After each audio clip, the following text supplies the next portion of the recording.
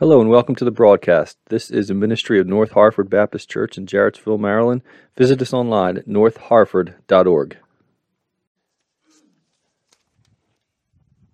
Our weekly devotional this week is section 14, A Heart for the Lost, one of the longer sections of this entire book. Again, we're going through sections of A Gospel Primer by Milton Vincent, little devotionals on how to feed on gospel truths daily in order to grow spiritually. Section 14, A Heart for the Lost. The more I rehearse and exult in gospel truths, the more there develops within me a corresponding burden for non-Christians to enter into such blessings. Very simple. We can stop right there, and that would be the message, the overall message of this section. Right? As we see more and more the blessings, as we benefit more and more from the blessings that God has given us in Christ, there develops within us a burden. We want others to enjoy these blessings as well. As we taste more and more of their goodness, we want others to taste that same goodness. And it begins to grow within us a burden for the lost. Second sentence. This is also what seems to happen to the Apostle Paul while writing the book of Romans. In Romans 5, Paul exults in his righteous standing before God.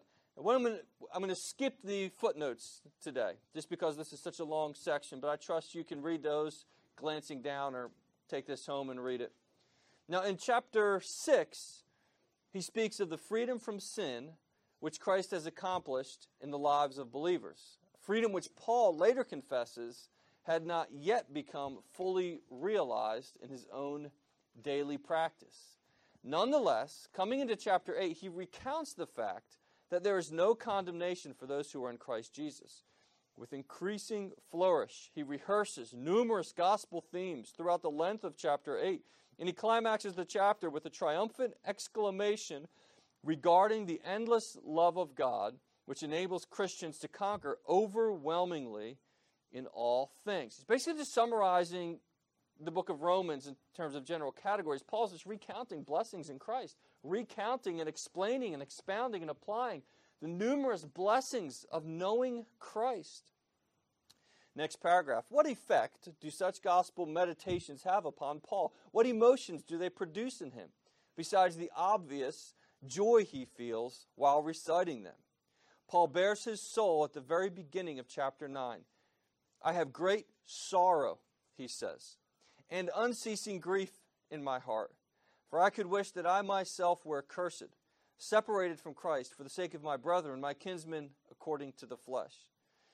Coming down from the heights of gospel meditation, Paul's heart is devastated by a burden for his fellow Jews to experience the saving power of the gospel. His burden existed long before he started writing, but it is undoubtedly intensified by his rehearsal of gospel truths in Romans 5 through 8, a rehearsal which inevitably leads his thoughts toward the plight of those outside of Christ.